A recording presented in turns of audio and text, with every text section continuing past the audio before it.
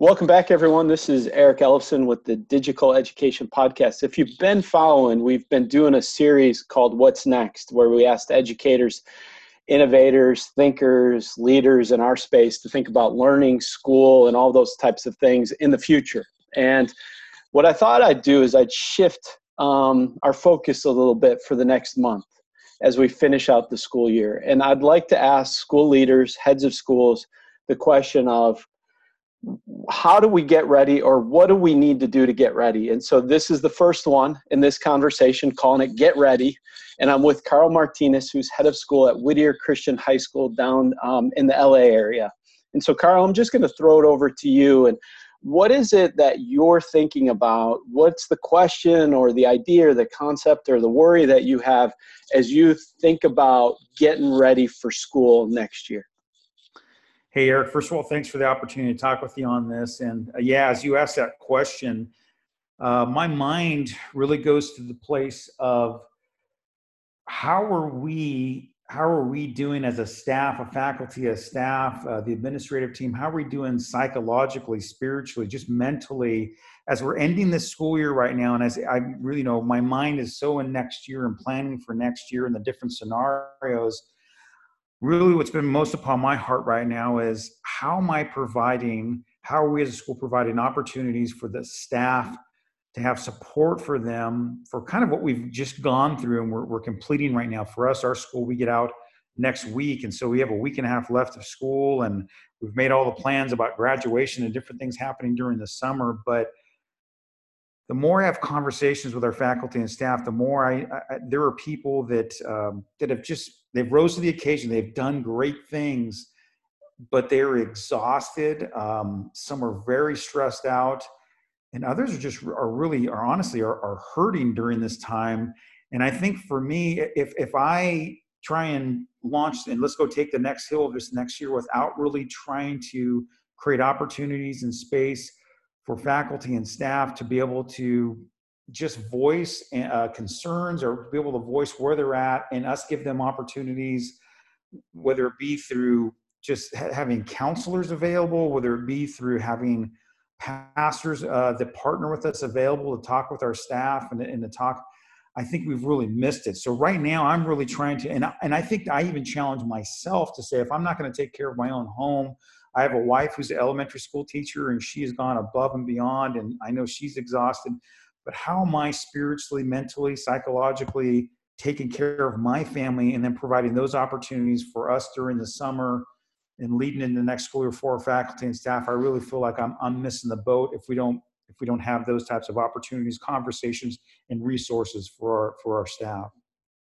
Carl, incredible, as we think about this, because, I think you and I are both in this situation where there is, an exhaustion that kicks in. And part of it is, unlike any year of my professional year, there's almost like, I can't wait to be done.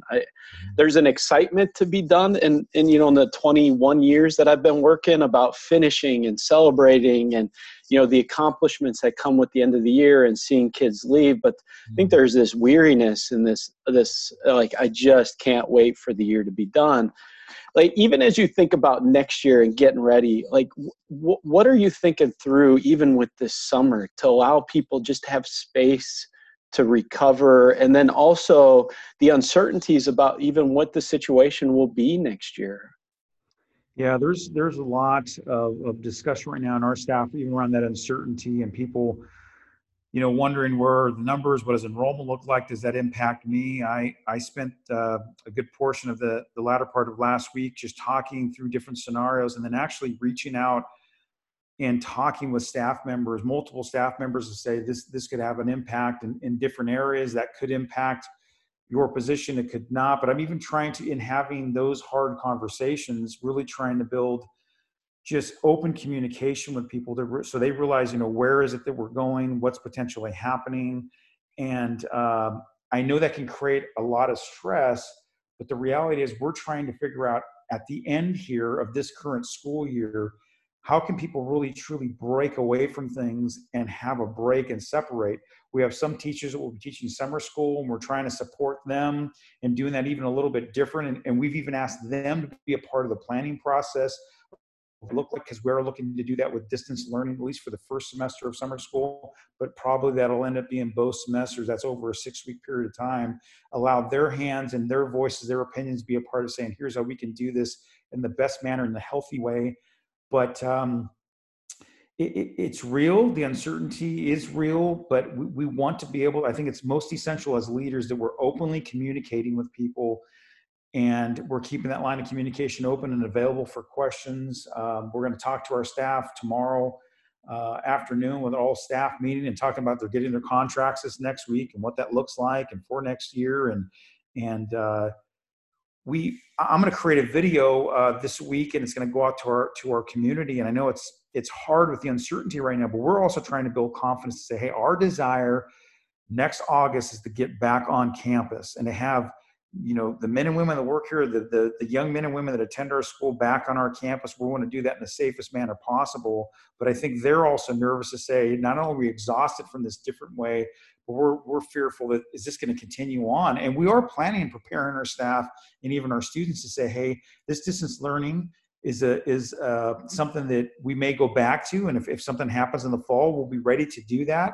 And not only that, even if we never go back to that, we've kind of made the conscious decision at least once a month, or maybe a couple times, but at least once a month right now this next year, we will do distance learning, because I think this is almost muscle memory. I mean, we need to do this and continue to do this well in our community. But how are we, again, going back and giving students, we've had a lot of opportunities for them to come into Zoom meetings and forums to be able to voice what they've been going through and how they can support each other and what that looks like at our student level. How are we doing it at the faculty and staff level, where they get a break, and at the same time, I think there's going to be continued conversation and resources even during their break, that they know the school is here to support you, to hear from you, and we're going to be communicating to you the information and the things you need to know about our plans for this next year. So I just really think that open line of communication and consistent communication to our faculty and staff is going to be essential in their health of getting ready for next year. Let me ask one last little nugget, right? So what's something, because you live with an elementary school teacher, right? And you see what she's doing and you see the work that she's doing, what's like a nugget of, watching her go through it has reminded you as a school leader that I need to be thoughtful or more considerate of, or what's something that you've seen in her life that has helped you be a better leader? Yeah, I would encourage all administrators, as I look at my wife, and she is pouring her heart into doing what she is doing. And I see her not only on Zoom and meeting individually with students and the things she's doing, but the lessons she's preparing, the things she's video recording. And she, our teachers, this is for all administrators, our teachers that have just dove into this opportunity, they have put so much time and effort and energy and love and passion into doing what they're doing. We're just so blessed. So for me as a leader, it just reiterates every day to know what our teachers are doing. They're going above and beyond, and to appreciate them, to love them for doing that, to voice that, to just give any opportunity we get to affirm and to build up and to celebrate our teachers. We just created a video this last week, a couple of videos actually, but celebrating our teachers and thanking them for what they've done in our community. I just, seeing my wife in action every day has reminded me of just the absorbent amount, just the incredible amount of hours that our teachers have put in during this time, even above and beyond what they've probably even done in years past. And so just to be reminded of that and to appreciate that and to value our teachers in a big time way. Carl, appreciate your thoughts. Thank you. Thanks, Eric.